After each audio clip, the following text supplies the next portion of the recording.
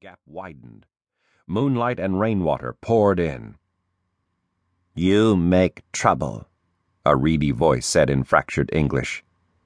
Tuyet looked up to see a flat-faced Thai girl called Beetle behind her, arms crossed, jaw set. Like Hong and Weasel, Beetle knew even less Vietnamese than she did English, so by default English was the language they used among each other. "Boss man catch you, he make everybody unhappy." A few feet away, a Vietnamese girl called Dung huddled on her filthy mattress, scrawny arms curled around her stomach.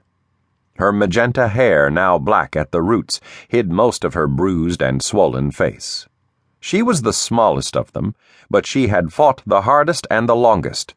Just this morning, she had raked her nails across the boss man's neck, and without even flinching, he had caught her hand and snapped two of her fingers. The broken fingers and the bruises were partly punishment and partly an example for the rest of them. See what happens when you disobey? Tuyet thought they would kill the girl soon. Or maybe she would kill herself. Surely no one could take so much abuse for so long. The girl's eyes, fixed on the gap in the wall, shone in the dim light. Tuyet said, "He make everybody unhappy anyway." She pushed again and more water washed through. Did they have monsoon season here in America? If it rained like this for weeks, would the men stay away? How long before, half-starved, she and the other women fell on each other? As much as she hated the men, she hated her dependence on them more. "Anyway, I only looking. See what see." "See nothing," Beetle said. "Nobody get through here.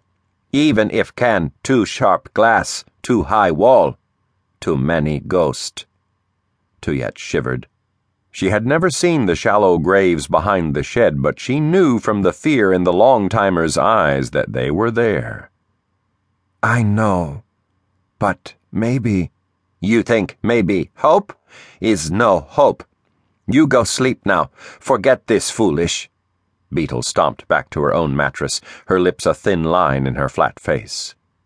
Another flash of lightning lit the room, then a loud crack, followed by the sounds of breaking wood and the crunch of glass. Tuyet lay down on her stomach, heedless of the water soaking through her slip, chilling her breasts. She pressed the wall outward with her palm and peered out through the gap. Forget this foolish. Rain pelted her face and chilled her skin, but she didn't care. She would never get her fill of that smell. Across the grass, rain sparkled on a river of shattered glass. Beyond that stood a high stone wall, also topped with glass, if the long-timers told the truth. But who would know? Who could cross the river of shards to find out? Tuyet blinked, wiped rainwater from her eyes, and looked again.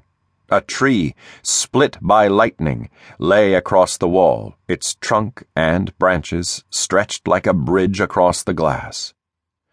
Only 4 or 5 feet separated the trunk from the grassy turf.